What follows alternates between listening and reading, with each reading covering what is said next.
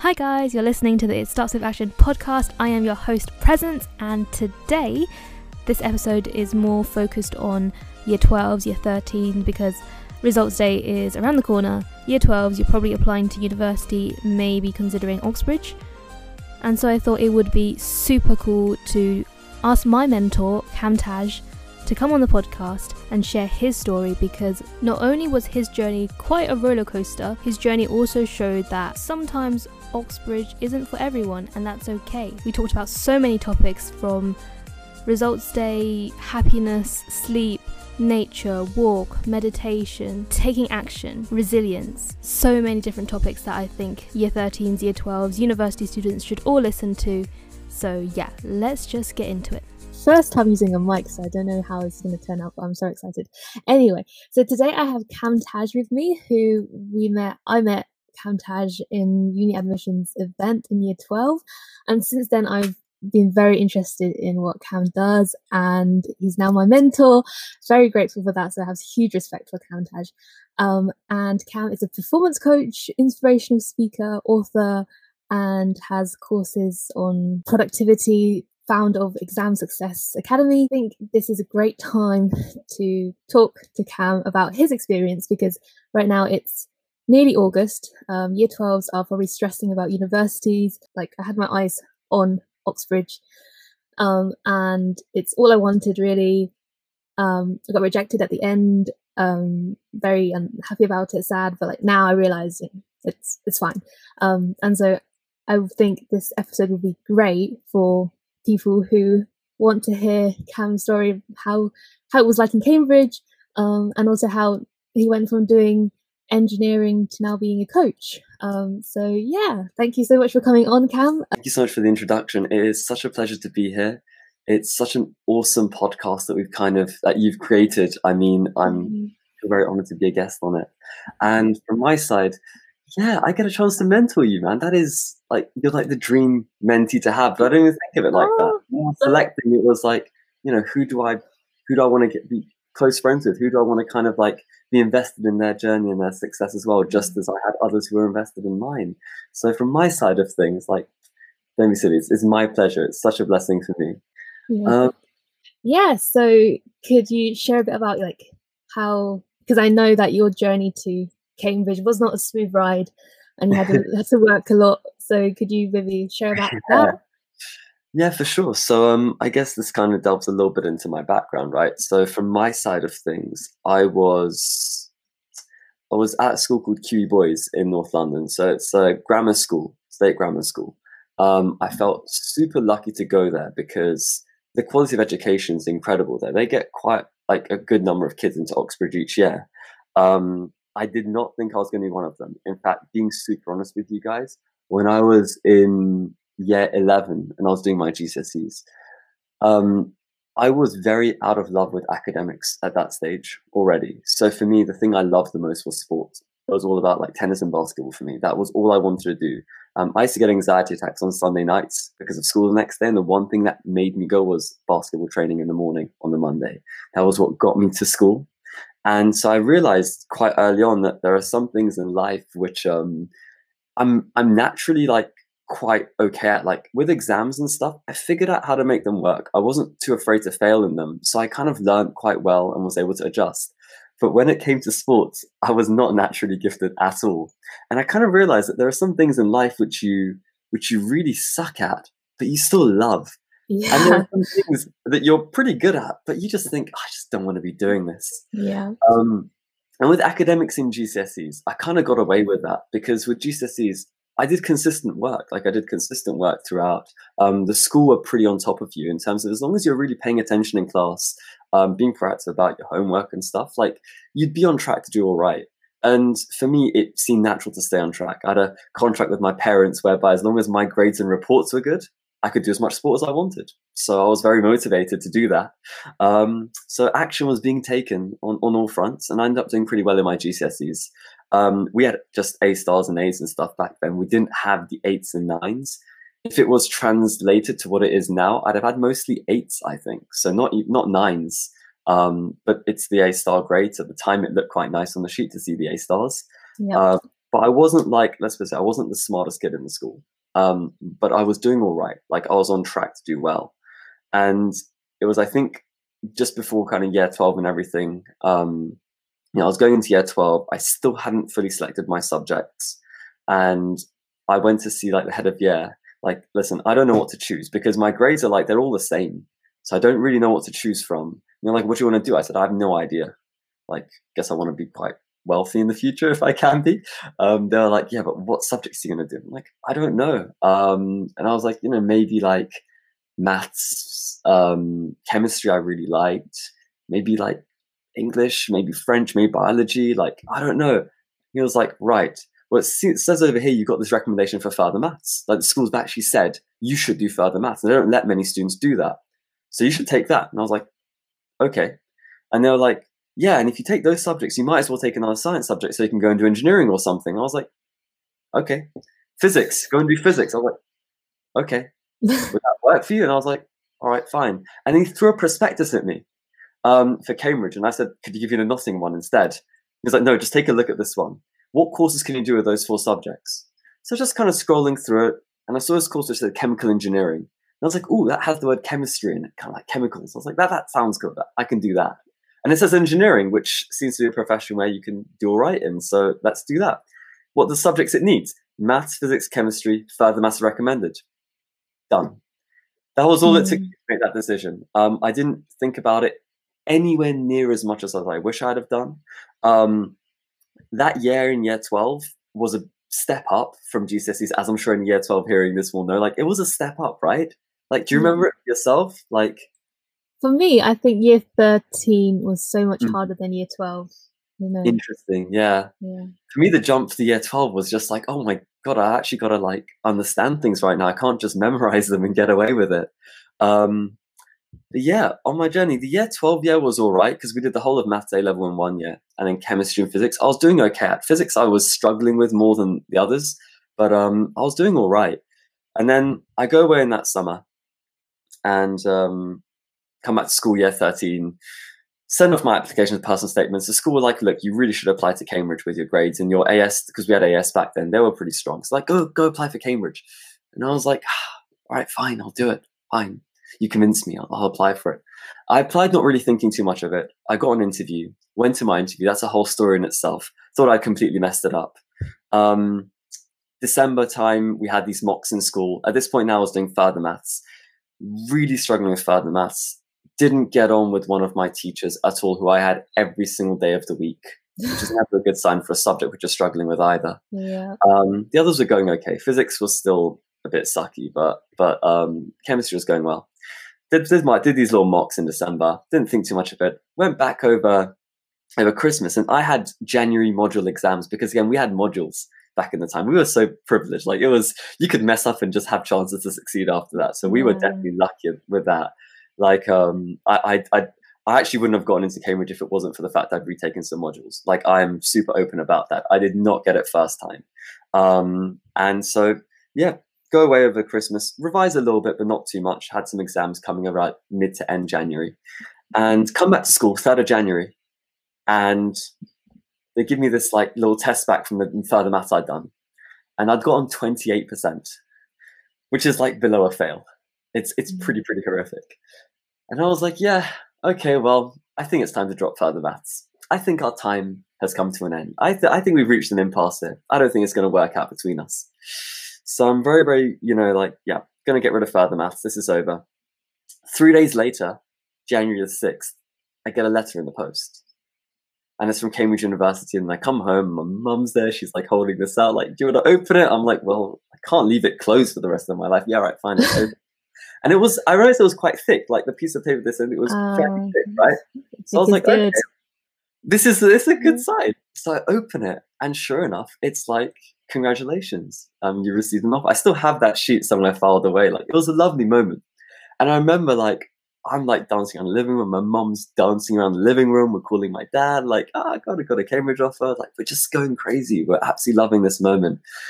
And about half an hour later, I decided to actually take a look at this sheet in a bit more detail. I noticed the offer, and it says A star AA for A star further maths specified. Ouch. And my heart just dropped because Cambridge has seen that in maths A level, I'd gotten an A star in my maths A level in that year, but it was a low A star. So in my C4, I'd actually gone below 90, and my C3 grade had pulled me up. This is the exams we had for that one at the time. And so they'd given me a deliberately hard offer so that, like, I had to show that my mathematical prowess was going to be good enough, basically. So they basically asked me 2 A stars and 2 A's, which I think in general actually is slightly less than what they ask for now. I think they are normally asked for 3 A stars now to an extent, like for chemical engineering. 2 A stars or 3 A stars, depending on your interview. So if they have that, and also your admissions exams, right? So you have like the Cambridge engineering exam, Cambridge economics exam that you go and sit on the admissions test that they have. They now give those a lot of weight. So for any students applying for these courses, like, check those out and learn about them, because especially now that you guys don't have ASs as indicators, and predicted grades are really inaccurate, actually, which I know a lot of students are suffering with at the moment because your results are based on those. But just know that even if you didn't do so well in your predicted grades in like year 12 kind of thing, if you go and you get that interview, if you go and like do the admissions exams and you really do well in them, it will count a lot in your favor. So especially for engineering and sciences, like they do take that into account quite a lot. So at the time, if you're wondering, I applied for chemical engineering via natural sciences in my first year instead of via engineering because it didn't have an admissions exam. That was my only decision-making factor as to why I chose natural sciences, because I was like, I don't feel confident in maths. I'm just going to do whatever I can to avoid an entrance exam. And so for me, like, I was at this kind of place. I'd seen this offer sheet, A star further maths. I was just about to drop the subject. And in 8 days' time, on January the 14th, was my first exam. It was a statistics-based exam that was actually going to count towards the A star grade. I had 8 days. Thankfully, I hadn't got 28% in that one. I hadn't got 28% in that one. I was on like 65%. Still pretty bad. I had to go from 65 to 90 plus in 8 days. It felt a bit daunting. And I'll be really honest, like, the 10th of January is my birthday as well. So my 18th birthday was in 4 days' time as well. So I was really at this stage where I was like, you know what? Maybe this just isn't worth it. Like, this seems pretty impossible. Why don't I just forget this? I've got an offer from Imperial College. They're awesome. I've got an offer from Loughborough. I really, really like Loughborough. Like, they're a great sports university. I really had a good feel for it. I was like, I've got these already. Forget Cambridge, right? Like, it makes sense. Forget Cambridge. Imperial's good enough. Loughborough's good enough. I can relax, like, I can drop further maths, have 3 subjects that I kind of get on with, enjoy my last year, play more sports, enjoy my 18th birthday, and not stress too much. And I was really tempted by that. But then I kind of, like, I just had this moment where, and this is a random story, but, like, I remember this year before, in the summer of before I went to year 12, I met this girl. And she was like my first, like, super, super real crush. And I had a super crush on her. And I was just thinking, like, of her in that moment. Because in that moment, when you have a crush, you just can't think of anything else. Exactly. I was so consumed by that crush, right? But I was too afraid to tell her because she was out of my league. And I was so afraid of being rejected by her. And so what I did at the time, right, this was like, it had gone on from like a month and a half. And I was like 2 months or so, I was back at school and I just couldn't focus on my sports, my academics, anything, because I was thinking about her. And I was thinking a lot of just how much of a coward I felt like, because I just didn't have the courage to tell her how I felt, So I did what, like, I went to an all-boys school as well, right? I did what all guys do when confronted with a problem they don't know how to solve. I literally Googled, how do I tell a girl I like her? And I'm not lying to you. Google, in its infinite wisdom, came back with this quote that said, "It is better to know and be disappointed than to not know and always wonder," by Oscar Wilde. I remember sitting there going, yes, this is what I need. And I summed this up. It's better to know and be disappointed. And I said, I'd rather know for sure that she wasn't into me and be disappointed than for the rest of my life to be haunted by these daydreams of what could have been had I had the courage to tell her. So I told her how I felt. And she rejected me brutally. It was horrible. She rejected me brutally. And I was crying. I was in tears on my bed for like a few days. It was really painful, right? So your first crush is the person I thought I was going to like marry and like, for the rest of you know how it is when you're like 16, 17 years old. But anyways, I was there like just in tears about this. And I noticed something, right? Which was just, the pain did start to go away a little bit. And I could feel this pride in myself that I'd had the courage to say how I felt. And so now fast forward a year and a bit, and I'm thinking that same thing, like, but maybe it's better to know and be disappointed than to not know and always wonder. And really, do I want to leave myself that chance for regret in the future? For me to have said, you know what? To be looking back in like 20 years and going, what could have been? If I'd done my best, maybe I would have been good enough to get into Cambridge. Maybe I could have met that offer. I said that I just didn't want that regret, because if I did my best and didn't make it, it'd be so disappointing. But that disappointment will wear off. It's temporary. But that regret at having not even tried, that sticks with you, you know? And you talk about how it starts with action. It really does, because every time we don't take action towards these things, it's like it weakens this muscle we have for taking action. And we start to doubt our ability to even follow through with what we set ourselves. And it almost becomes, and we lose confidence in ourselves, and it becomes a self-fulfilling prophecy. It becomes this loop you get into. And the antidote to it is to start taking action again, right? It starts with making our behavior again. There's a beautiful quote by this podcaster that I listen to called Rich Roll. I think he's super awesome. Second best podcast after yours. Okay, I'll check out. It's really cool. And he says, mood follows action. You know, you don't wait. Yeah, I love that, right? It's like for a lot of us, we're like, yeah, you know, when I feel good, then I'll do it. Yeah. He says, no, mood follows action. Do it, and then feel good as a result of you doing it. And that's something I find so interesting, and it's like from a psychological perspective as well. We can get to that. But just to kind of round off the story, because I've been going on for a little while now, I was like, you know what? It's A-level time. I would rather look back at this year and on results day not get that result for Cambridge and be so disappointed and probably find myself on my bed in tears again, because I put a lot of energy into it. The tears are going to flow. I invested myself into it. I'm proud of that. The tears will flow if I don't get it. But also know that, you know what?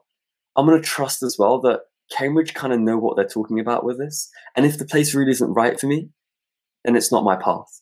And my success lies elsewhere. My journey lies elsewhere. I'd rather do that than to just not know and always wonder what could have been and feel that muscle for following through getting weaker.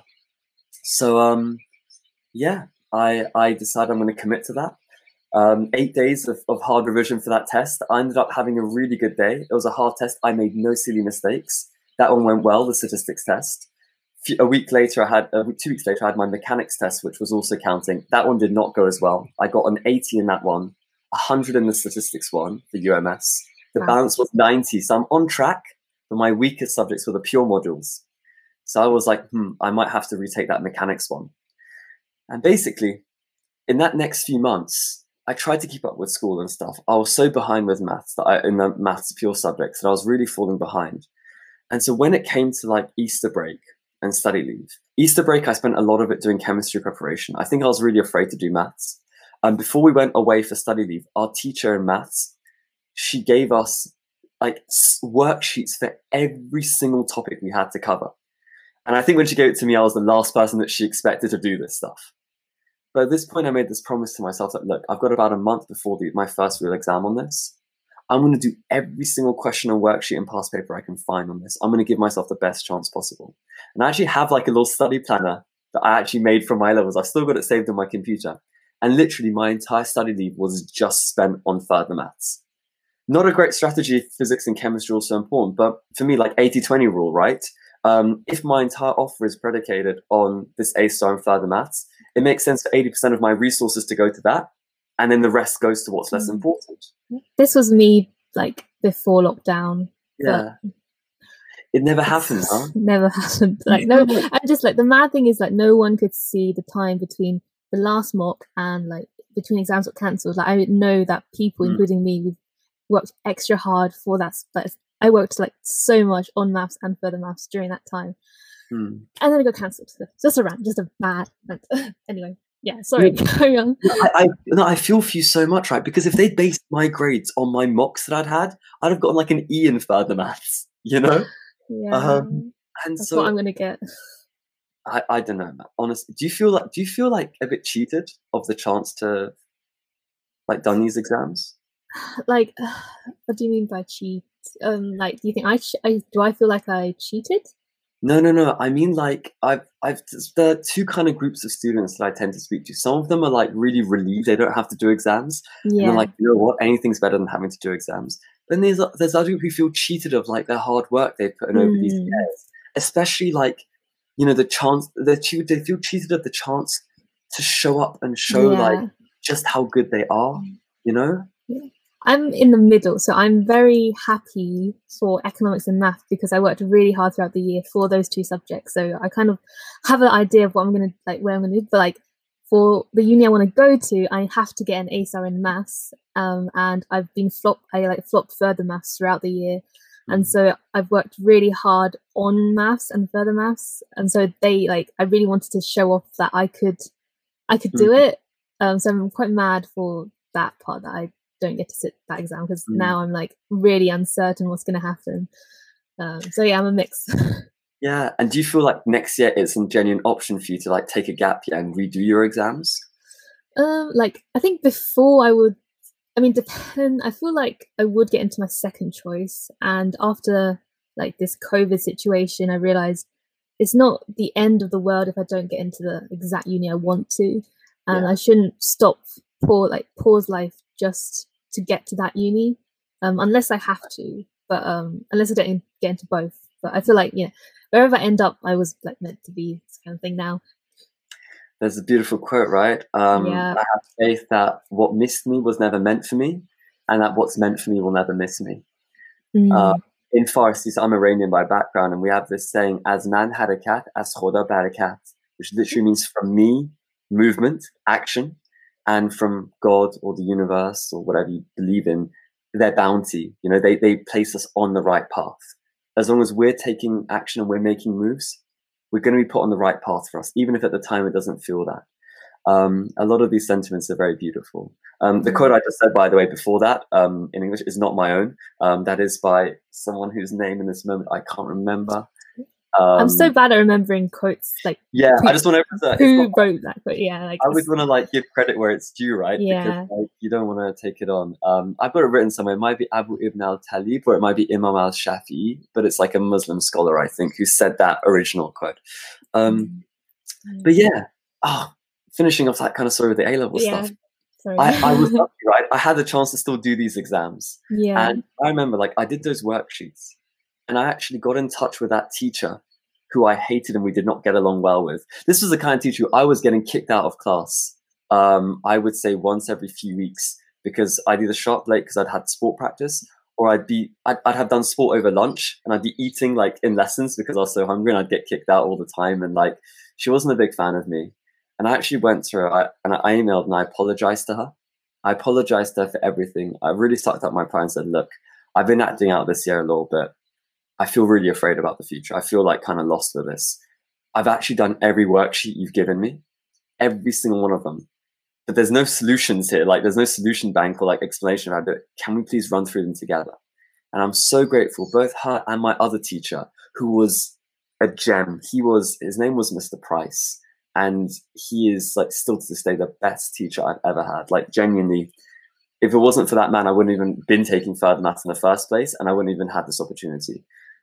They both sat with me, gave up 2 hours of their time each, like just randomly, just for me, free of charge, everything, just to go through these questions with me. And it was so helpful. And I went into those exams.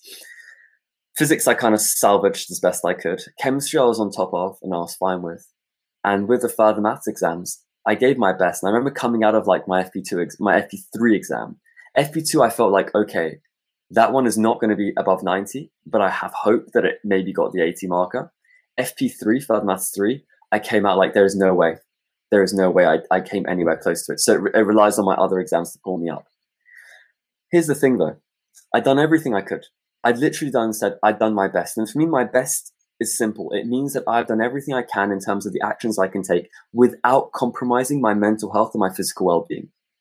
That is a huge, huge caveat in there for me. Like, nothing is worth my health and well-being. Nothing is worth that. And when it came to results day, I'll be honest with you, I wasn't even nervous. I had no nerves because I just knew, like, there's nothing more I could have done. I genuinely feel peaceful in myself. Like, there's nothing more I was willing to do nor could I have done. And when it came to the results itself, I did not want to go into school to get the results until I'd gotten it online from UCAS. And I woke up and I checked it a bunch of times and refreshed it. And I'd found that I'd met my offer. I went to school and got my sheet back and found out, whoa, I scraped that offer. Because my further maths 3 grade was a low B, 73. It was a low B. My further maths 2 was an 85, a mid A. And in my mechanics retake, I jumped from 80 to 100. So it was a cool journey. And you'd think after that, right, after that experience of, I'd rather fail and I'd rather try and be disappointed than to not know and always wonder. You'd have thought that I'd gone to Cambridge with that same attitude. But different story. I did not. I completely kind of went in there with the wrong attitude. About the fixed and growth mindset, right? The idea. Yeah, it's such a cool concept because a lot of us, I think, have it's not linear with growth and fixed mindsets. You can have a growth mindset in one area of your life and a fixed in another. Right? You can have growth with respect to your career and your work, but a very fixed one with respect to your relationships. You can have a growth with respect to your health, but a fixed with relation to academics. And one thing that I kind of realized was I went to Cambridge and I was thinking to myself, I was doing natural sciences that year, and I was just I'm not smart anymore. My identity, I can't think of myself as a smart person anymore. I'm going to be a great athlete here because I'm pretty sure everyone here is a nerd. And I'm going to be great at sports. Not true at all. It turns out people who are driven enough to work to get to Cambridge also have that same drive in every part of their life, and they're incredible athletes and everything. Very humbling, very, very humbling to go there. So what I realized there was that year, I set myself one positive thing, which was very, very low expectations. But the reason for setting low expectations was not good. It wasn't saying to myself, look, I don't know what I'm going to get, so I'm going to give my best and learn from that. That's a good way of setting low expectations in terms of outcomes. It's saying I'm going to work as hard as I can, but I don't expect or need an outcome to validate my hard work. What I said was the opposite. I said, I'm going to set low expectations. The real reason, because I'm way too afraid to try my best and fail and find out that, you know what, I don't belong here. I was an imposter. I got lucky. I scraped further maths to get in. I was meeting people there in my course who further maths for them was 95s all around at least. There were more people I met who got 4 A stars than 1 A star in Cambridge, So it was really humbling to kind of go there and see that. And I remember just saying to myself, you know what, this year, I'm kind of tired of academics as well. Let's just go and do other things. Let's go and have a life. Let's go and do my sport. I met a girl and had my first relationship when I was in that first year within a few weeks. And so I was there's so many other parts of life, but really, with the work ethic side, it was just this fear that maybe my best is not going to even be good enough to cut it. And so because of that, you can't get away with coasting in natural sciences in Cambridge. It requires 26 to 28 hours of contact hours a week if you're doing the options I took, which was physics, chemistry, and material science. And first year natural sciences is the equivalent of doing 3/4 of a first year degree for each of the 4 subjects you're doing. In it. So physics, chemistry, material science, and maths I picked. So you're doing it. It's one of the hardest courses that there are. And for me, I think what saved me in that period was because of sport. I had a good support system outside of it. And because I didn't give, and I'm going to say it in a dubious way, but I'm going to say I didn't give respect to Cambridge. I didn't let its name intimidate me. There's a really deep story I heard from one of my peers who was actually doing natural sciences at my college, Churchill College as well.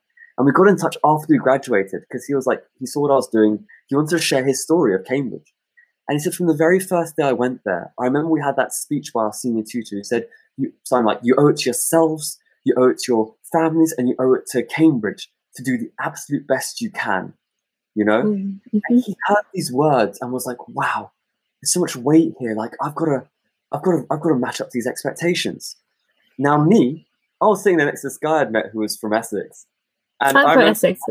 Yeah, exactly right. He was from Essex, and he'd gone to a state school there. And I remember him just looking over to me at that point and saying, "Mate, we should set off the fire alarm." I was like, "Why?" And he goes, "Because this man is so dry." I remember just laughing. And those words were forgotten as soon as they came in. Part of the reason for that is my upbringing. My dad's philosophy in life has always just been, just do your best. Just do your best. And I could create stories in my head of, oh, he expected this of me. No, I expected those things of myself. Yeah. His life always been, just do your best. Just do your best.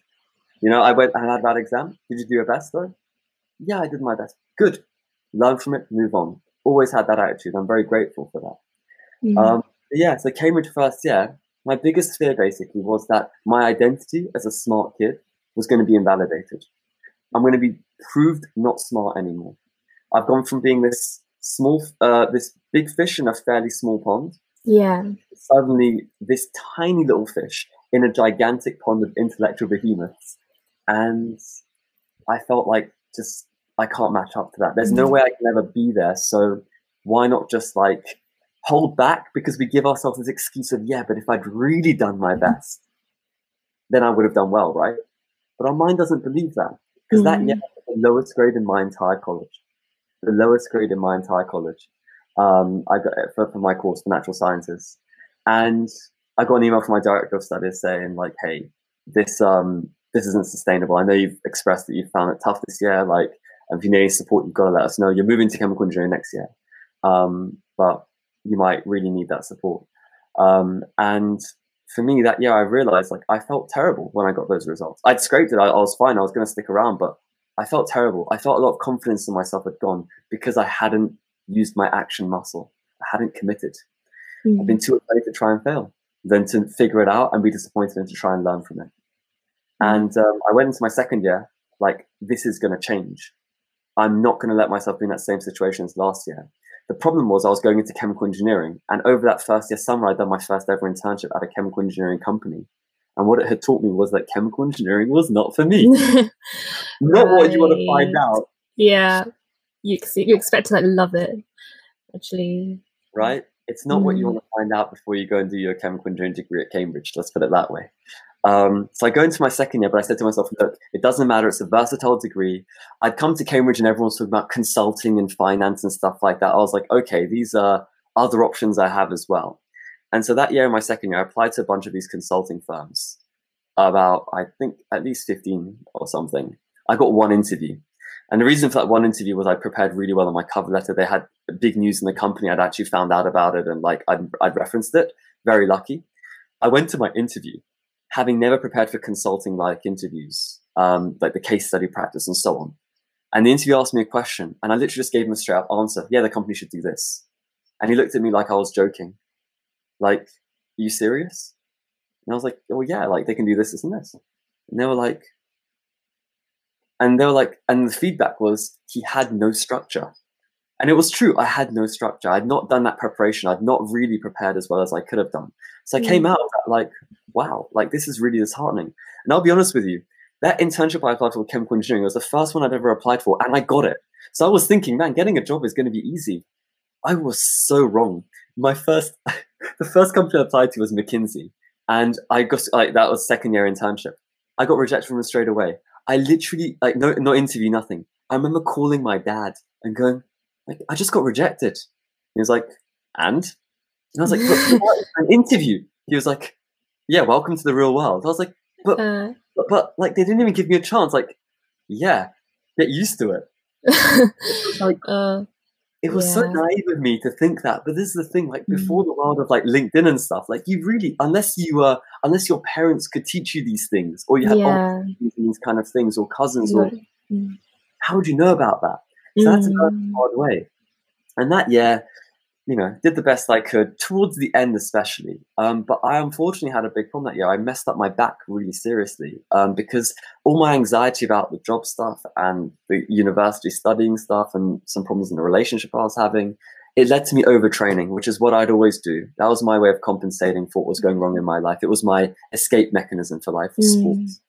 And I ended up injuring my back pretty badly, such to the extent where for 6 weeks straight, I just could not even put my socks on in the morning.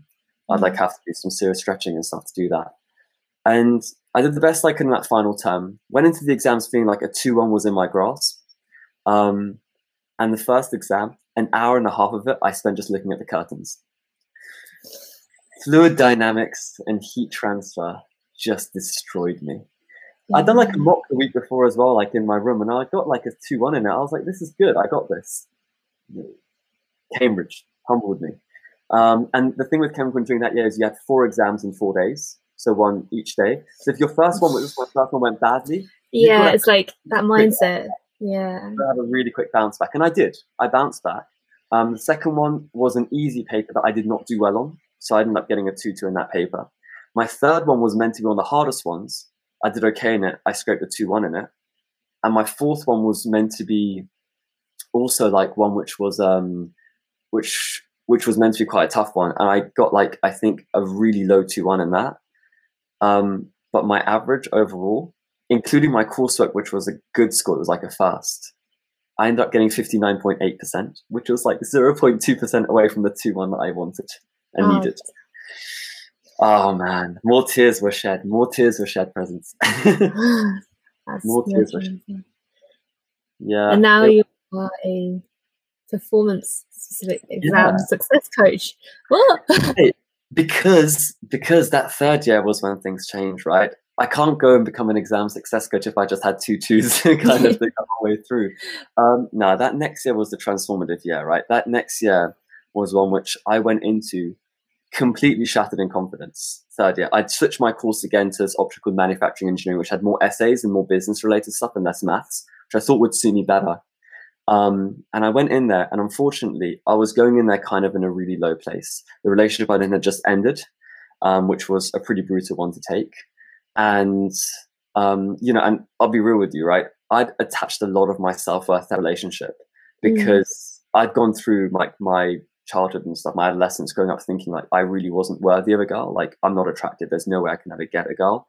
So having had a girlfriend, I had like attached so much of my sense of self-worth and attractiveness to her being with me.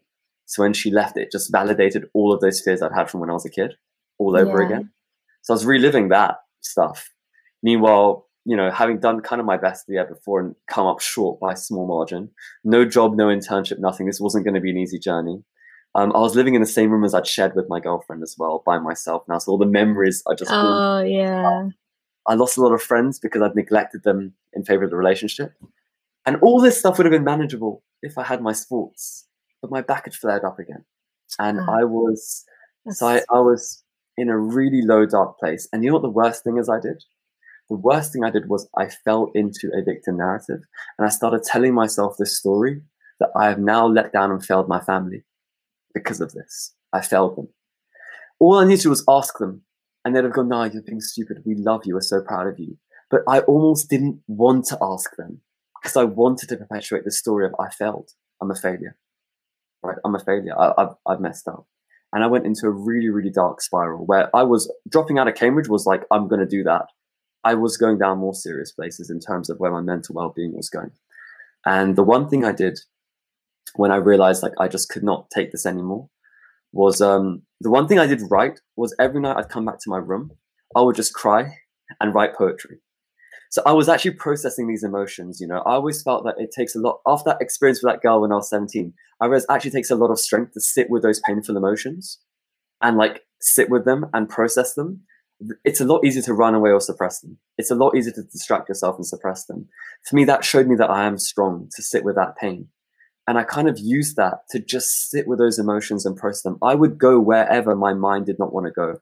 Like the deepest insecurities I had about being a terrible person, being a worthless person, being these things, I would go and sit with it. I'd imagine myself like cross-legged in a blizzard that was befetting me. And I'd have to sit there and feel that pain because that pain was my teacher. And I took pride in the fact that I was strong enough to withstand it. I wasn't going to drink. I wasn't going to do drugs, nothing like that. I'm strong. I'm going to take it. But then eventually it became a bit too much. And I started to spiral into that place of depression where you no longer are feeling anything. You're numbing yourself to it. And that was when I asked for help. I'm lucky. My mum, she's a yoga teacher. She's a therapist. She's a meditation teacher. She's incredible. And I reached out and I said to her, look, I know I've always looked down on the stuff you've tried to teach me. I know I always thought of it as woo and not sciencey and all that. Please, I need help. What I've been doing so far has not been working. Something has got to change. And touch wood, she would talk to me for like an hour every day for that first month and a half back. And if it wasn't for her support and her being there, I don't know how I would have come out of that time. I don't know what lengths where I would have gone to with that.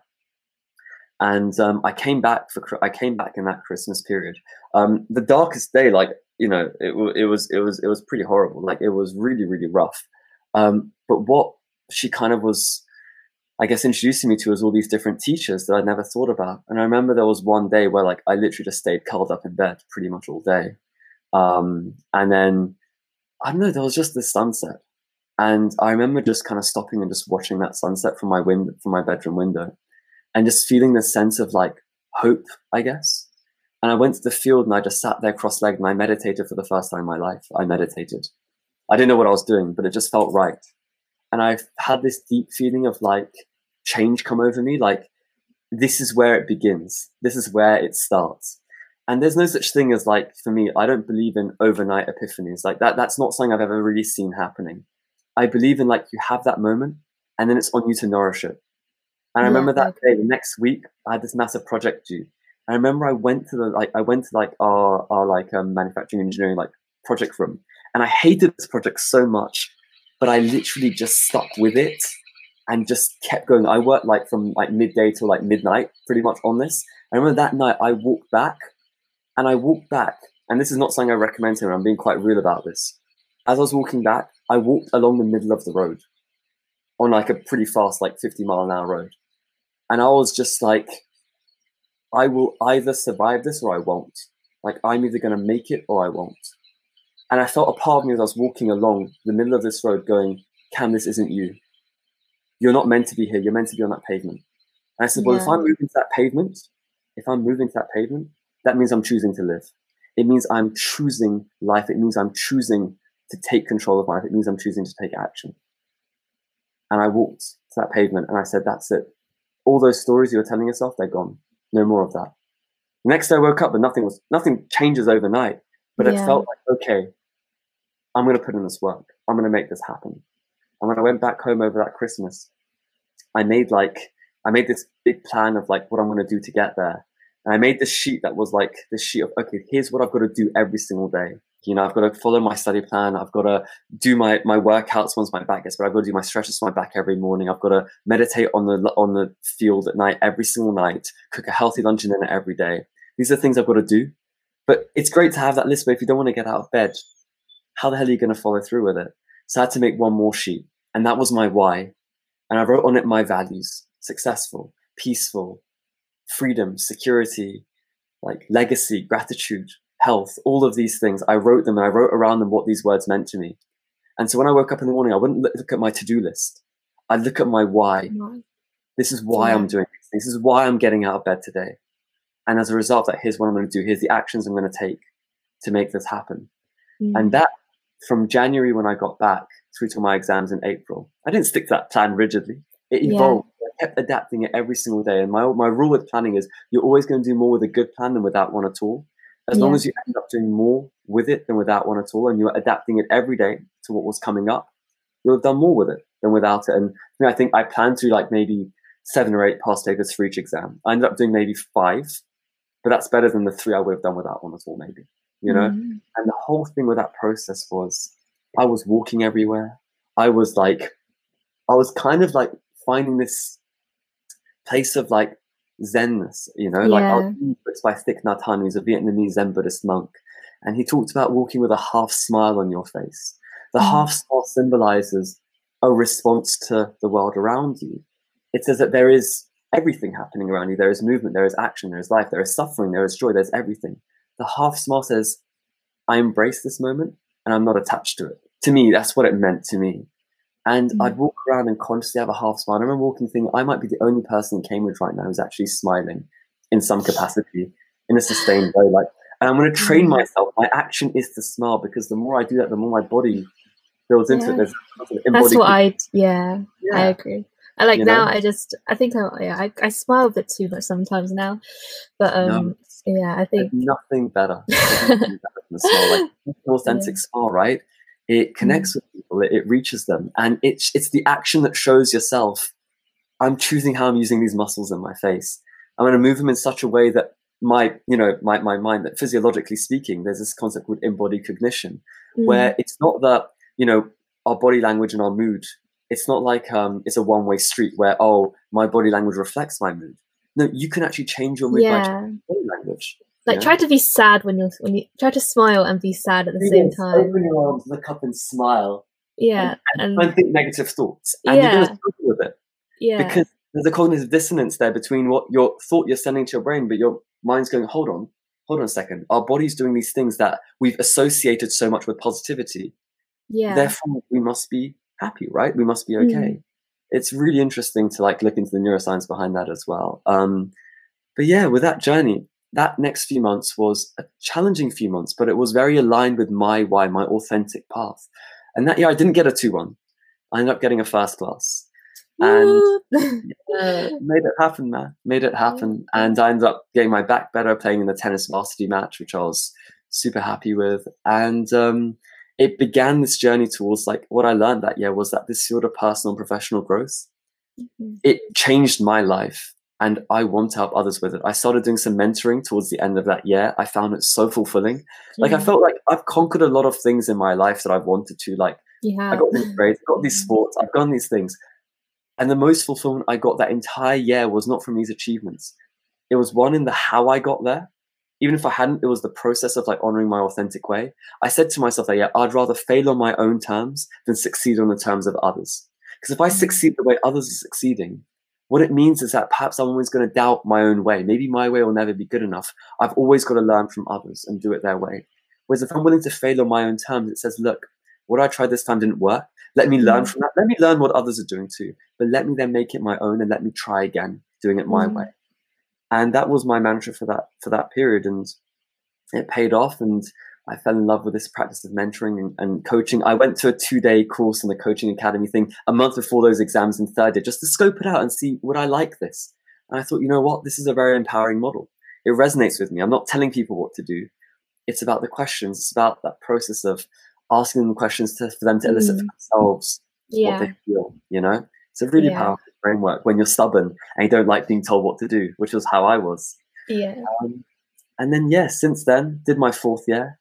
And then that big kind of crux came, that big point came where in my 4th year, I was really like putting a lot of these things into practice in terms of I wanted to make my 4th year my perfect year, whereby I was doing some coaching on the side. I was like doing like, fitness coaching on the side. I was captaining the tennis team. I was going to enjoy my last year and I was going to apply all these principles I'd figured out basically for this path. Yeah. And then I left Cambridge and I didn't have a job. And I was like, well, do I go into coaching? I feel way too afraid to leave with an engineering degree and go into coaching. Like, who the hell does that? Who does that? I felt really, really like I'd be very judged for that. I'd feel like, not that I just didn't feel comfortable doing it. I felt like, honestly, I didn't have the work ethic yet. Yeah. Because I'd done it my way, but maybe that wouldn't be good enough. That's what I was afraid of. And so I applied again to consulting firms. And this time around, I got an interview. I prepared now over these years of rejections that I'd had. I kept applying every internship. I just never got anything. In my 3rd year summer, I taught English at a school in China, which I love, but I realized I can't teach the syllabus because I'm not passionate about it. I've got to teach what I love, these kind of emotional intelligence and personal growth and these kind of topics. Yeah. And then we're going to China, showed me that, like, I love this nurturing the others as well. And in my 4th year summer, I went and like I saved some of the money that I'd had from my internships and stuff, and like the stuff I had, and I went traveling for a bit and stayed with some family in other parts of the world. And when I came back, I was like, okay, I've really got to get my stuff together now. And I moved back in with my parents. I'll always say, like, with my story, I never want to glamorize this journey into entrepreneurship for me. Like, I want to move back with my parents. Like, they were happy to have me. In our culture, it's fairly normal to do this anyway. But like, without their support during this time, I wouldn't have been able to build a practice from scratch doing this full time. And with consulting, I got that job and I started in that March of 2016. It's not a job that I felt I could create my coaching stuff around because you're working 9 till 9:10 each day at night. Yeah. It's not really much time around that. And then you're working some weekends too occasionally as well. So I didn't feel it was enough to build my practice around. And then I had this one night where like I did a week of like 2:30 a.m.s and a 4 a.m. finish on a Friday. We had a project that just had to get done like that. And I remember getting an Uber back that night and just thinking to myself, this is incredible. I've never worked this hard in my life. if I took half of this time and put it to something I actually loved, how could I not? And the next few days, I just had that weekend. I just had bursts of ideas on what my coaching philosophy was going to be, how I was going to keep going, what I was going to create, these videos I was going to use, podcast, all these like kind of like brainstorm, just go crazy. But it goes crazy, right? Yeah. And I went back to work that next week, and I was so burnt out because like I just didn't want to be back in the office. Like I was so misaligned with that, and then I had to conquer this fear because I was too afraid to leave still. I look in the mirror in the morning and I hate my reflection. It got to the stage where I just feel like such a coward because I know what I should be doing, but I'm not doing it. That's like the worst feeling. It's the worst feeling, right? And like that, the mirror is so powerful. Like honestly, if you look in the mirror each day and you ask yourself, hey, is my younger self proud of the person he's becoming? Yes. Does he smile back at the reflection he's seeing? Yes. Keep doing what you're doing. But if the answer to that is no, something's got to change. Just as you can ask yourself, look, if I were to die tomorrow, would I be grateful and proud for the life I've led? What regrets would I have? And for me, that links in because I left consulting. I left it like within 4 months of starting the job. I remember the day I handed in my notice, people were like, I knew the scrutiny was going to come. I knew it was going to come. The partners at the firm, because it was quite a small London office that we were in, they were like, really, like, are you sure about this? Like, kind of thing. Yeah. Well, I was like, yeah, like if I don't do this now, then when? And I've got this in mind. And one of the partners said, look, don't ever be afraid to return back to the squad. You're going to learn a lot from this experience. If you ever need to return, you're more than welcome to. So I'm very grateful to them for that. No bridges were burned. But I knew that even if I did return to the working world, it wouldn't be in a profession where I couldn't build this on the side. Because I loved doing this. I knew that. And so I left, handed in my notice. Needed to use that momentum, so I got straight to work on creating like a website for myself and reaching out to people. Yeah. I signed on for like getting my coaching qualifications, which were long ones. They were like 1.5 years long ones each, kind of thing. So it was a real long process for that. But I started working on that on the side as I was doing it. And then in December, I remember like I had this plan in mind of what I was going to earn and how I was going to build this. And in December, everything changed because I had this idea of like, you know what? I said in a few years' time I'm going to write a book. Write it now. Like, let me just write it now. Yeah. And I remember thinking about this book on, what can I actually help now with this stuff? What about students and what about exams? I was in consulting. I've kind of got this framework-based thinking now. What's a framework I can think of that encompasses all the parts of this journey that other students have used as well to really attain the best possible grades with a minimal amount of stress and worry and anxiety? And you know what? Writing that book was not a hard thing to do. Because I kept asking myself that question. It genuinely felt like if I were to die tomorrow and this wasn't out in the world, I would deeply regret it because I had something to say that I think could help. Yeah. And I wasn't doing it. And I just used that. Yeah.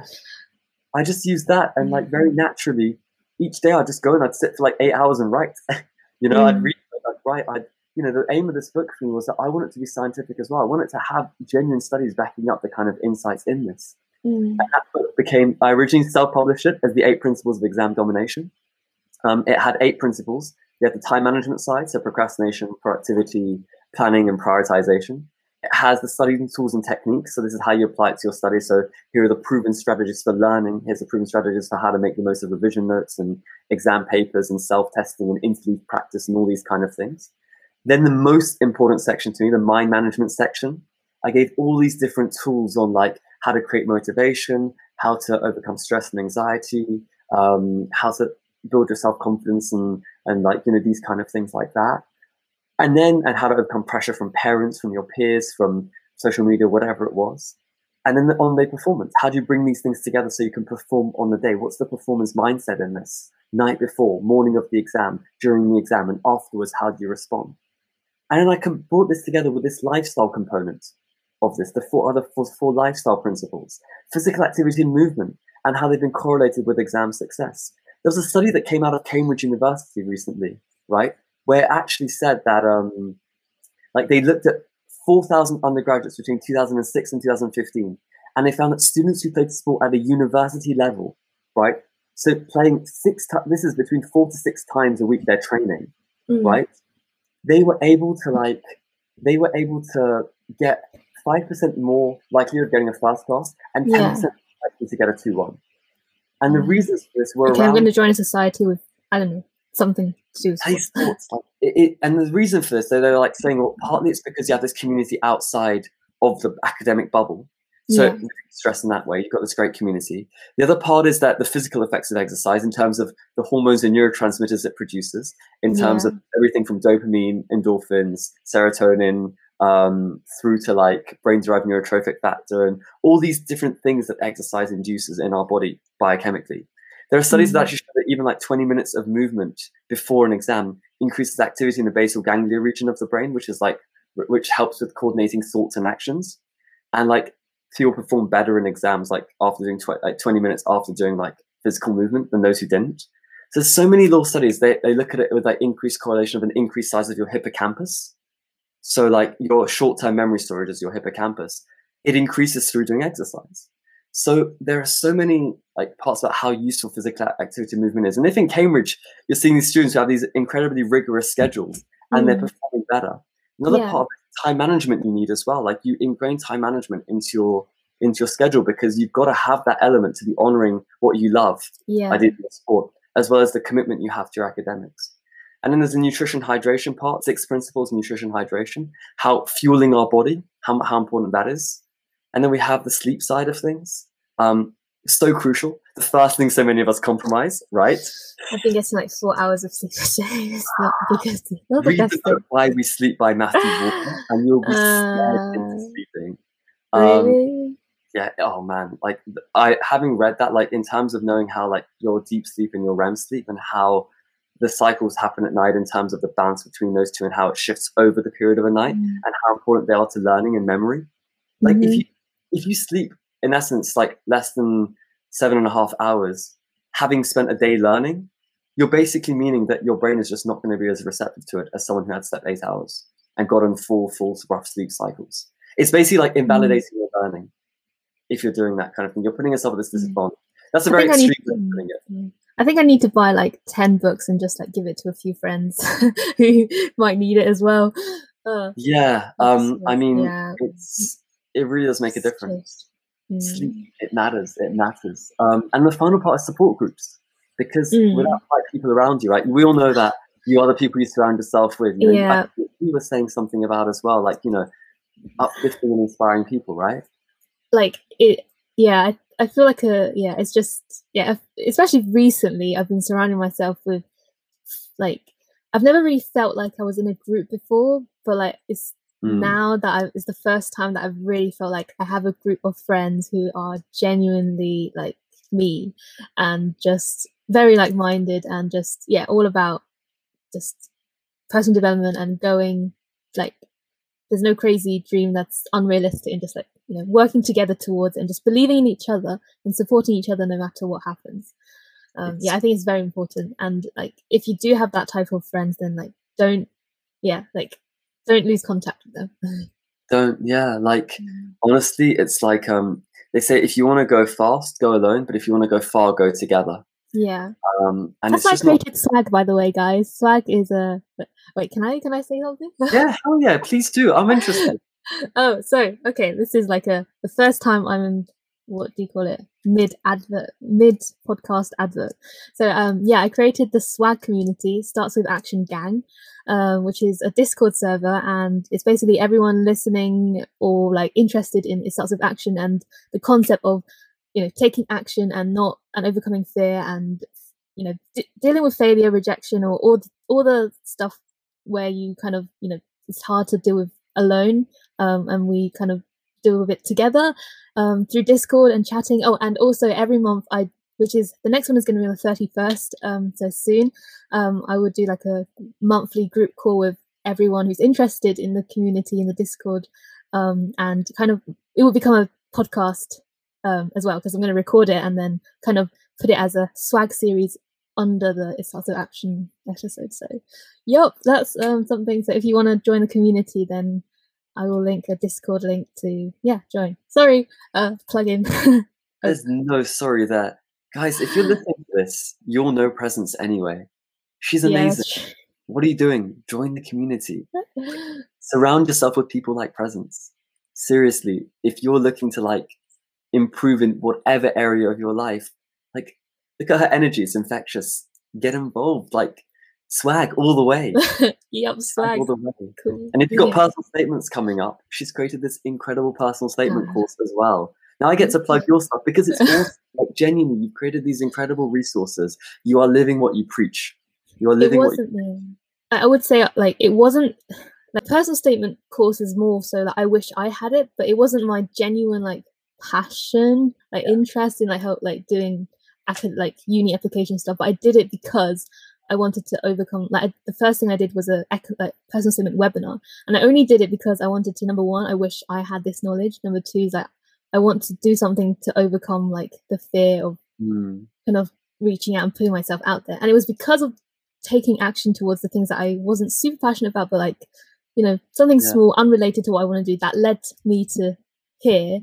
So when people think about, like, just not knowing what they want to do, which is a topic from the last podcast with Olasani, it's just like, take action towards things that maybe it's not your thing, but eventually it will kind of, you'll find something because you took that first action. That's probably, like, would you, I don't know, like, would you, yeah, like, if you didn't go to the internship or something, you would know it's not for you, kind of thing. So this is, like, without a doubt, one of the things that I've experienced the most, right? You learn what you want to do by doing things you don't want to do. Because each time you do something that you don't like, it forces you to ask this question. So what do I really want?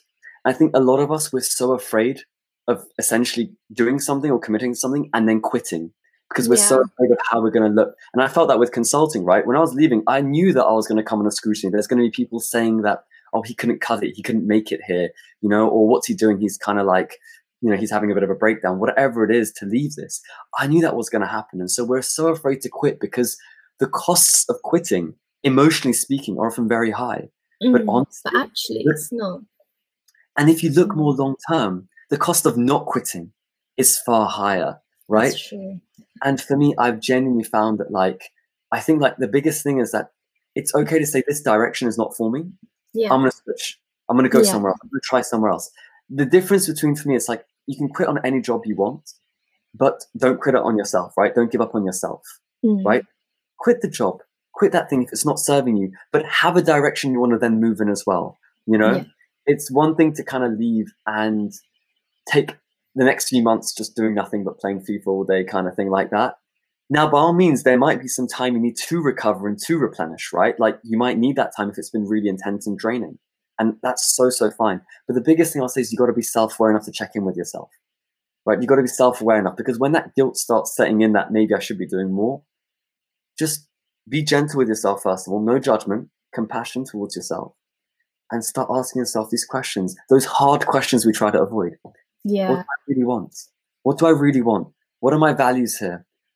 And even if you don't figure that out, at least then, as you said, do something, because it's through that process. And I think the best reason for doing things oftentimes, like with your personal statement course, I love that you said that it wasn't necessarily like your passion thing. But what it represented was you taking action towards something meaningful for you in terms of conquering this fear and what would have worked for me. For me, I have this thing where on Instagram, I post a quote or a video alternating daily. And I started this habit 3 and a bit years ago, right? Yeah.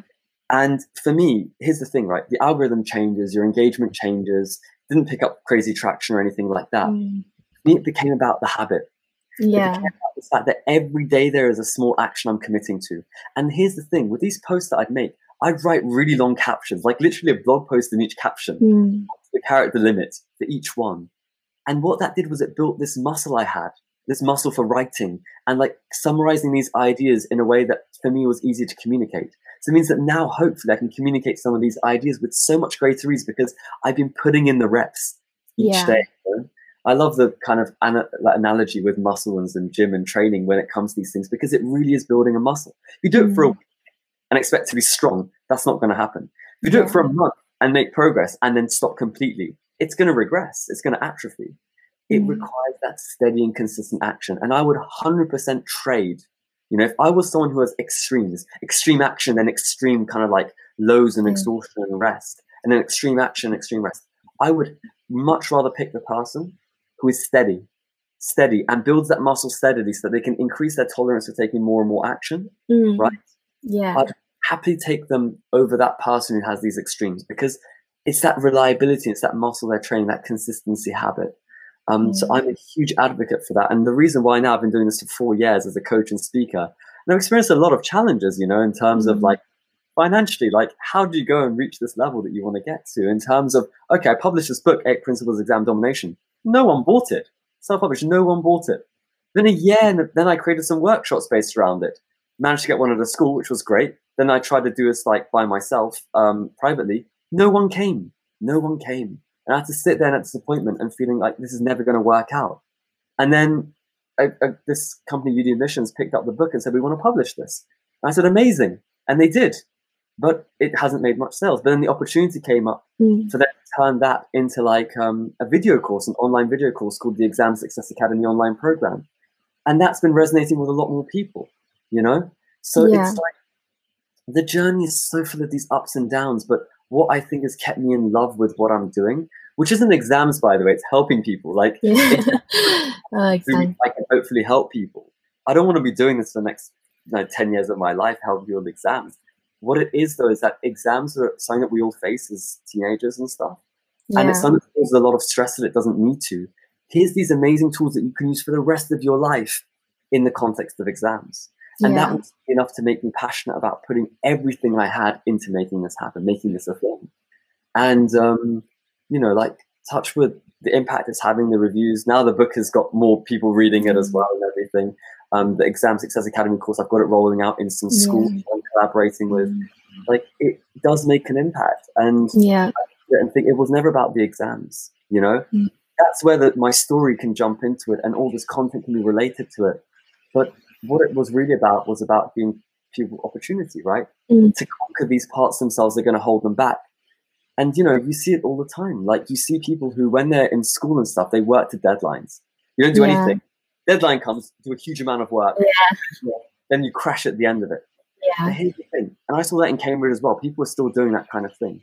When you enter the world of work now, whether it's your own thing or whether it's working for someone else, that's not sustainable anymore. You can't, because there's deadlines all the time. And either you're in a perpetually stressed state, which means you're going to burn out and crash, or you just don't know how to manage your energy and you don't put in a lot of effort into anything, essentially. And what you ideally want to create is this really sustainable way of building up your consistency muscle, building up your muscle for performing at a high level each day. And it's what's me doing this. It's like 4 years now, and I'm more in love with it now than I ever have been, because I've not gone to any extremes. I can count on my one hand the number of times I've had to work past like 2 a.m, that I had to, like, as in it wasn't because I planned it poorly, like that I just had so much to do. It's not been many times at all. And that's the way, to me, it should be. Like, I'm not a fan of hustle culture. I think intelligently hustling is crucial, but I'm not a fan of hustling with no direction at all, in general, and burning yourself up because you feel you should be doing more. I think a lot of us attach as well our self-worth to our sense, to our productivity, and we think like the more productive we are, well, the more worthy we are, the more good a person we are. And it's a very dangerous and slippery slope to go down on. For me, I'm not against hustling. I think there's 2 types where you can work for like 20 hours, but it doesn't feel like 20 hours because you're in the flow and you enjoy it so much. If that's the kind of grind and hustle, then I would encourage it. But that's just my thought. So, I don't know, man. Honestly, like, I've seen so many people who have done that and they end up crashing. Like, they end up burning out and crashing. And I think it's important to, I guess, like, remember, like, I think, like, for me, it's like I try my best, and if I enjoy it, then I can work for hours. And then if I do crash, then I just remember, okay, I crashed. I'm going to take a break, but I'm not going to give up. I'm going to like slowly get back into it. I think as long as you know for yourself, right, what your values are in a moment in time, and if that's what resonates with you, I'll just say this: like, a lot of our behaviors that we have, they serve us until, like, they once saved us, but they may no longer serve us. So like things which, right now it benefits you to do this and you should keep doing it. But if at any point you find that it is holding you back, don't hold on to it because it's the only way you know to succeed. Yeah, that's true. Don't hold on to it. These are what I call performance dead ends. They get us this far and it's awesome, but then they're not going to take us any further than that. And for us to actually transcend that and reach the next level, it's a dead end, which means we've got to go back first. We've got to backtrack and then find a path to get there. But so many of us are afraid of that backtracking, that dropping. And so we stick to these really harmful habits that are now no longer serving us. So I'll just say, like, super cool, like, embrace that hustle if that's what works for you and that's what resonates with you. But I'll say this, it doesn't have to resonate with everyone. Like, for me, the hustle culture does not resonate. Partly because of, again, maybe my background more in terms of Buddhist philosophy and the more kind of Zen approach. But like, for me, going for a walk in nature and reconnecting with that brings me more fulfillment and joy than anything. And if my day does not have that in it, then I'm not living in line with my own values. You know? Same. I was just going to say, I walk every single day because it's like, just go out, walk, and it's just like, just like stare at the grass, and then it's very, I don't know, I feel very calm and peaceful and like happy when I just walk and just like look at the trees, and like, I don't know, it's a weird feeling. I can just be really onto work, but then when I go on walks, I'm like all into nature, and just it feels very calming in this. I recommend walks to everyone. It's so good, right? Like, I'm so glad you found that in your life, because honestly, I think a lot of us, we lose track of that, and there are so many benefits to it, right? Like, just from the fact that you're moving, that's beneficial. From the fact that your focus is shifting, it allows ideas to kind of percolate and infiltrate your mind, and then turn into new ideas. I think they call it the default mode network in your brain. It activates when we're doing very low level activity. So we're not, our attention resources are on something. It's like taking a shower or being on the toilet. You get these ideas because you're not fully focused on those ideas. You just kind of. It has a name came. I was thinking Action Burrito. Burrito. I was like thinking so hard about what name, and all these like just weird names came out, and then like I think I just whatever. It's gonna come somewhere, and I think it's just a really random situation, just like came. So like sometimes just the most creative and like the good idea comes when you're like not focusing on it. Yeah, absolutely. Every single idea I've had. So the 8 principles for my exam book came when I was on an evening walk after a really bad day where I was feeling very doubtful. I just thought, I'm just going to look at the stars tonight. Literally came to me then. I have this program for professionals called the Own It Coaching Program, which has these 8 components as well, or 7 components, and then a final section. How it all linked together came to me in a shower. Like this image kind of linking it all together came to me when I was in the shower. Shower's a great place, right? Don't want to waste some water, but like, it's a great place. And then the mentoring program that I launched a few months ago, that as well came about when I was on a walk, kind of like worried about lockdown. Like I was worried about lockdown. And I was kind of like, damn, like how's this affecting me and all the goals I had? And like I feel like I've been, I've been hard done by, because like I had this said Exam Success Academy, but there's no point when there's no exams kind of thing. It really put a halt into my plans. And I said, you know what though, like let's just go and just like de-stress a little bit. And then the idea came to me, like, let's just change things up. So a lot of things come together which are floating around in our minds when we kind of do this. And I think nature's an incredible teacher as well. Like I can watch blades of grass moving in the wind, and it's very appropriate. When the wind flows, they don't fight it. They don't push back against it. They go with it, and they trust in their strong roots to be able to then return back to their equilibrium. We've got to have that same resilience as well. Instead of trying to resist, because if you notice what's really rigid and firm when it resists, it will resist and resist and resist until it breaks. Whereas if you're able to flow with it, you can always return back. So I think that's a really, there's actually a really beautiful Taoist kind of proverb in the Tao Te Ching, which talks about how like rigidity and firmness and hardness are the companions of death. Like when you look at like the dead bark of a tree, it's rigid and it's firm, and it's harsh, it's hard. Whereas softness and suppleness and gentleness are the companions of life. Like a shoot coming out of the earth. It's soft, it's supple, it's gentle. It's what growth represents. And so having a bit more softness in our lives and that gentleness is so much more important, because it's, in essence, what makes us most rigid is fear. And when we're afraid is when we try to control things and we become rigid, and become set, and we become adamant about certain things, and we try and stick even further into the ideals that we have, because we're in that throes of that fear. Whereas if we're in that state of perhaps love or peace or gratitude or joy, there's a lot more openness, there's spaciousness, there's expansiveness that we can move into with our ideas, you know, and it's a real different wavelength to be operating on. Yeah, I think like for me, walks help me kind of analyze the fear. Like, I think of what's happening in my life and the fears that are kind of in the way, and then just like kind of just walks are just a great way to like self-reflect and realize that, okay, that I have this fear, what's the worst thing that's going to happen, and keep going into it while you like enjoying the nature, and then realizing everything's going to be okay. Whatever happens, it's going to be okay. Exactly. Kind of anything that gives you that perspective is so important, right? Like, again, perspective is one of the things that's very easy to lose track of.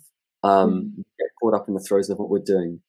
And I know for me, like I said, the night sky is a beautiful reminder. Impermanence as a concept which we learn about in Buddhism, it's always that humble reminder, like, you know, that our time here is not that long. So we want to make the most of everything. I think there's a beautiful quote by this rapper called Odyssey that I love, in one of his raps called Own Appeal, where he says, "I live every moment like it's my last, but I plan for tomorrow as if I will never pass." Ooh, I love that. I like that. I love that, right? It's like, you know, you got to have in your day living for that moment and being super grateful for it, being present with it, while also honoring your future self, who in all probability is likely to still exist. So you want to build those foundations. And then here's the thing, you can almost create joy in your present by each step you're taking towards the future. You can make it so meaningful that you can even find joy in it right now. You know, building the foundations upon which you're going to build your castle, your empire, whatever it is, can in itself become a joyful process, because whether or not that castle actually gets built or whether it takes the form you envisioned it doesn't matter. The joy is in the building. The joy is in the building, right? The joy is in the journey, not the destination. All been echoed before, right? It's the climb of the mountain, not the peak of the mountain, that makes all the difference. And you have to be happy now, in the present, stay in the present, and just like, like, if you're not happy now, then how do you expect to be like happy in the future? Isn't it? So like expecting happiness in the future and you're not happy now is just Well, they say one of the biggest problems is that we have not trained our muscle of how to be happy, right? It's like, you're not happy now, so you go, when I get this thing, then I'm going to be happy, and you get there and you're still not happy. The reason is because, and then you think, well, I've got to get this next thing, because then surely that will make me happy. The problem isn't the thing you're getting, it's that you don't know how to be happy, right? I think a lot of us are kind of afraid as well with the hustle culture. We're afraid of, but if we're ever satisfied or we're content, it means we're not driven anymore. It means we don't want to work. It means we don't want to take action because we're going to be too content to do that.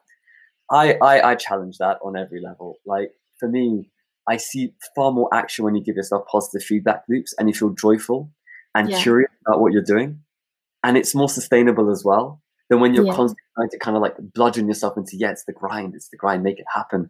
Come on, keep going. Others are working harder than you right now. Like, to me, that can get you going. And I used to be motivated by very external things when I was a kid, when it came to things like, I want to get a six-pack or stuff like that. It doesn't last. Whereas when it comes internally from this place of curiosity, I want to explore what I'm capable of. I want to see just how much I can do here. Like, it comes with a space of joyfulness and learning. You can sustain that indefinitely. And it's so powerful. And to cultivate that must of how to be happy in the present, because honestly, the more grateful you are for what you have, the more grateful you can be for what you're going to get as well. It doesn't mean it stops and you're done for the rest of your life. No, like, life is a process of curiosity and learning. You know, if you're the kind of person who gets excited by things in life, it won't just stop when you're magically content. You know, if anything, there'll be more things that are going to get you excited and interested. Yeah, I think like, because kind of what I do for like podcast is like, I'm just curious what's like how this can go, like what would it be like if I keep going for like a few years, just curious what's going to happen, like not exactly worried about, like, I have a vision, but at the same time, you know, I'm just gonna have fun and see where it goes, because it's just like kind of looking back at what's happened to me and just where I am now is just, I didn't expect it, and I was just let's just see how it goes, and here I am now. So I don't know what's going to happen in a few years, like, you know, COVID just massively surprised, and just can't just be so rigid about, you know, just And the more we can train ourselves to be able to accept the things that we cannot control, the better off we can. Because, you know, for me, I look at it as just like a bandwidth issue, right? Like, in terms of your mind, if you're so focused and stressing and expending energy on all the things you can't control, like students worrying about results and stuff, which you can't do anything to change feasibly in this moment, all the energy being expended on that train of thinking, on that worry, is energy you could otherwise be utilizing, taking action on something that matters to you in the present moment. Yeah. So for me, the quicker you're able to adapt to a situation, you know, COVID hit me, and it not the illness, like it hit my business stuff, it hit what I was doing, and it frustrated me because it meant that the plans I created in January were now kind of a bit invalidated.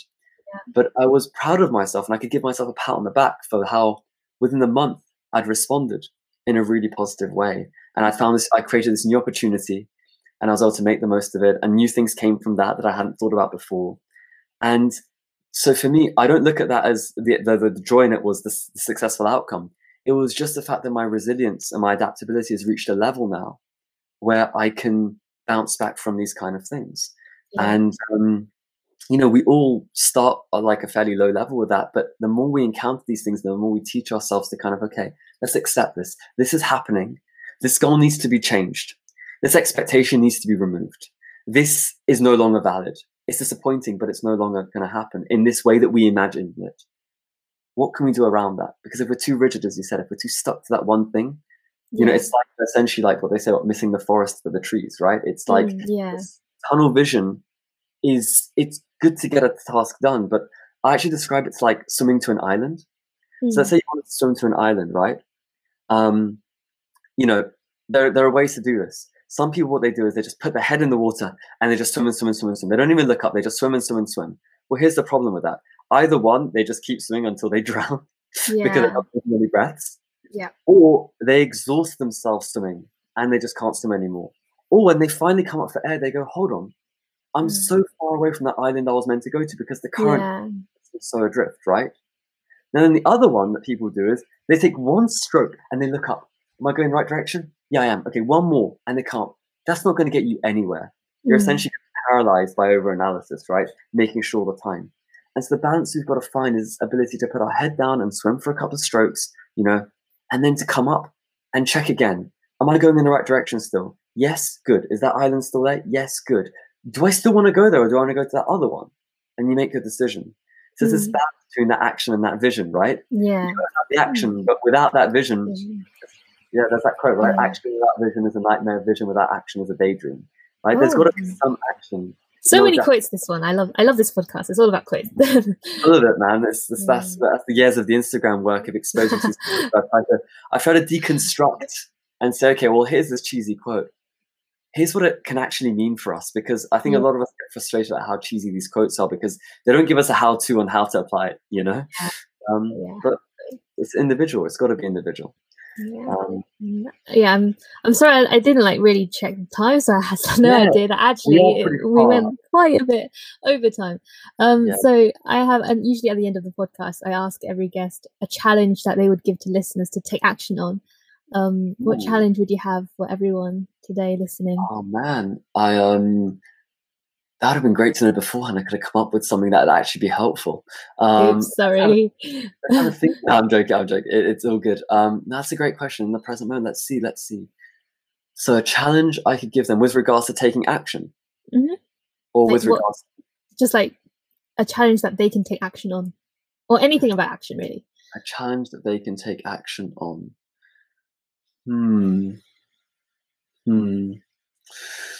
Just one is tough. Let's see. In the theme of what we've been talking about. So I'm going to make an assumption here and say that because of the people you speak to on this podcast, we're super action driven. There have been a lot of challenges around one thing that you fear. Take a step towards it today, kind of thing. That kind of thing, right? I'm going to set a different challenge. I'm going to say that I challenge everyone listening to this to give themselves 10 minutes each day to sit still and notice what comes up. Because action is also a mask for running away from ourselves, right? It's a form of self-aversion. It can become a form of self-aversion. So my challenge is this: sit still for 10 to 15 minutes a day and do it as impartially as you can. No judgment on what comes up. The harder you find it, the more you need it. There's this old, like, kind of a Buddhist proverb idea is that, you know, meditate for 20 minutes every day. If you don't have time, meditate for an hour. It's like you need it because you need it more. You're so caught up in your own self-obsession and your self-thinking and your worries and your fears and your anxieties about yourself and the world around you Yeah. Right? 10 minutes a day, 15 minutes a day. Just sit and notice what happens. Notice what comes up. Notice what comes up and write it down. Process it. Process it. But just don't run away from it so much. I think that is one of those powerful forms of action that we can ever take in our lives, is to stop running away from ourselves. It's so important to do that, because those are the things that are gonna catch up to us eventually anyway. Why not address them now? There's this quote that I love: the more we sweat in peace, the less we bleed in war. Don't wait for those hard times to come and then try and be ready for it. Build this habit now, in a time of peace, in a time when you have the flexibility to make it happen, because it's going to pay off later. It's that whole idea of the Instagram post. I didn't need to do it then. So now when I need those habits in place for, each day I need to do this task, I built that muscle, I really, really kind of emphasize that it's a powerful thing to just sit still and just notice what comes up and make some notes on it, process it. Writing these things down is the most powerful thing you can do. If you're internalizing all these problems, they're just going to go around in circles. You want to externalize it. If you're more interested in learning about tools on managing anxiety, managing stress, journaling frameworks, creating this motivation to take action, and mindfulness practice, things like that, the Exam Success Academy program has everything there that you could ever need. I know you're signed up for it and stuff. I've been looking at it, so I signed up. I have it, and I recommend it 100%. It's there's a lot of stuff there that you can make the most of, and it's what I hope is that we talked about these kind of things like sleep and rest and all these things. It gives you an introduction to all of these things in the context of how they can help. So if you're really curious, you can then go and learn about sleep and physical activity and nutrition more in your own time. But it gives you the bare essentials that you need as to how it will help you, let's say, on your academic journey. And then that's for me, sitting still is the action to take. It is that one of the hardest actions. I know for me, in the morning, I wake up and I do 10 minutes of sitting still. Hardest thing I can do, because my mind is already gotta go. But if I'm giving into it, I'm not in control of my own mind. I'm enslaved by my own mind. And actually telling my mind, hold on, we're going to sit still and just be present. Focus on our breath a little bit. Notice what comes up as I breathe, how it feels in my body today. It's an incredibly powerful thing to be doing. There is a reason why the majority of incredibly successful people in this world do take time in their day to meditate, to reflect, to go on mindful walks, to do these kind of activities. It's a key part of success, for sustained success. So it all starts with action, and sometimes action does look like sitting still. Sometimes, not all the time, but sometimes it does. So everyone, today's action is to not really act. Just 10 to 15 minutes. 10 to 15 minutes. Do everything you want outside of that. Go crazy hard to make up for it if you want to. But 10, 15 minutes, just notice what comes up and notice what you're trying to run away from. And also notice what you're running towards. The more clarity you have about that as well, the more amazing that is. Use that, write it down and use it as your fuel. Be super clear about that. Yeah, 100%. Clarity is just clarity. Stillness. We cannot see our reflection in running water. It's only in stillness, still waters, that we can see clearly. It's an old Taoist proverb, and again, it's this idea of actually it's in stillness when we get that clarity, when the dust and the mud settles, that we can actually see the water for what it is. So allow yourself to do that. Well, thank you so much, Cam, for coming. I'm sorry that it overrun, but it's a pleasure. Thank you. I went a long time about my stories. I hope by the time anyone listening that it has been helpful. I assume that some of you guys were in the year 12, 13 or university journey, and I hope the experiences did help in some way to recount that for you guys. If not, I apologize. I deeply apologize for going on and on. If it didn't help you with school stuff, I think it helped you with relationships in terms of don't be so in because this is a topic that I've been talking with other people recently in relationships. Just once we're in a relationship, we kind of our happiness depends on other people. We depend on them. So it's all on you. You should focus on yourself. Anyway, I'm not going to talk about that, but because it's going long. But anyway, so I'm more about that in the future. I'd love to talk more about that with you in the future. I'm open for that topic because I think young people yeah, I like that. I'm open to doing that topic in terms of just like loving yourself before you love anyone else. But anyway, that's I will add then the final action perhaps to anyone who wants, right? A lot of us, we put our self-love as a conditional thing. Like our self-love is conditional on like, if we're doing these things. If I'm taking these actions, I can love myself. If I'm doing these things each day, I can love myself. If I don't do them, or if I give in to these temptations, I don't love myself anymore. And you become angry at yourself and you berate yourself. Guys, how can you ever love someone else unconditionally if you cannot even love yourself unconditionally? Like, honestly and truly, work to detach your self-love from these conditions. You can say to yourself these ideas around, you know, instead of saying when I do this thing, then I can love myself, or I love myself more when I do these things. Start with, you know what, I love myself. And because I love myself, I'm going to take this action. Because I love myself, I'm not going to take this action. You know, it's the same thing that says, I love myself so much. And because of that, I'm going to stick to my diet today. Because I love myself, I want to nourish my body. I love myself. And because of that, I'm going to enjoy this chocolate bar guilt-free. Because I love myself as well. And when you're coming from that place, you can identify more what feels right for you and what doesn't feel right in that moment. But start with that place of self-love. Cultivate that from, it's your starting point. It's already there. We were born into this world not with that. We did not come into this world with conditions attached to how we can love ourselves. It is something that we're conditioned, and we looked on the people around us and we learned it from them that they self-berate. They berate themselves for these things and they speak to themselves in a negative way. These are learned behaviors. They're not authentic to us as human beings. Start from that place of love. The more you can love yourself, the more you're able to love others unconditionally as well, and the more you can detach your sense of self-love, happiness, self-worth, whatever it is, from how others are responding to you. So I hope that's been helpful.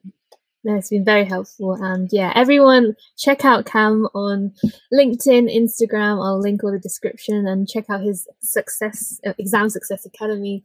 And if you're in year 12, good luck with university applications. Good luck. And if you're in 13, good luck with results day. I'd love to talk to you about it on day. And and join Swag, join the community. Join Swag. And so thank you so much, Cam. And everyone, thank you for listening. Just one thing, if anyone has any questions based on stuff I've said, like, please do reach out. Like, I love receiving emails from you guys. I love receiving said messages on LinkedIn, Instagram, wherever it is. If you have any questions, feel free to ask me. I'm so happy to help as best I can. And Presence, thank you so much for having me. You're a wonderful, wonderful host. Thank you for allowing me to talk about my experience and my stories. Thank you. Like, it's just so crazy how I was interested in like personal development coaching, but I've never ever talked to like a coach or like a mentor before. It wasn't until year 12 uni admissions on Oxford, the day you came to talk, and I was like, this is like kind of very interesting, and like what I want to do. Like, school never talked anything about this topic and stuff like that. I need to keep in contact. And like year 13, near the end of year 13 now, so I think it's probably been a year, maybe, I guess, I assume. So it's been quite long, but so it's, and now you're my mentor, so I'm I'm really grateful for that. A joy to have you, Presence. You're going to succeed in whatever you do, genuinely, and it all starts with action. So see you guys. I hope everyone enjoyed the episode. If you know anyone who would benefit from listening to this, then please share it with them. And if you liked it, please give a review on Apple Podcasts. Would really appreciate it. Trying to grow this baby. And join the Swag community if you want to, because it's awesome. And at the end, if you are waiting for results, good luck. I believe in you. You know, I'm with you. I don't know what's going to happen, but whatever happens, it's going to be good. I made a video on how I'm planning for results day on my YouTube if you want to go and check out It's House of Action on YouTube. And for year 12s, please don't overstress. Applying to uni is stressful, balancing it with A-levels is stressful, but I believe you can do it. And if you ever need any support, trust me, I was a really, really stressful year 12 kid, and I don't want anyone to feel the same as I did, so I'm always here to support year 12s because I know how it feels. So until next time, guys,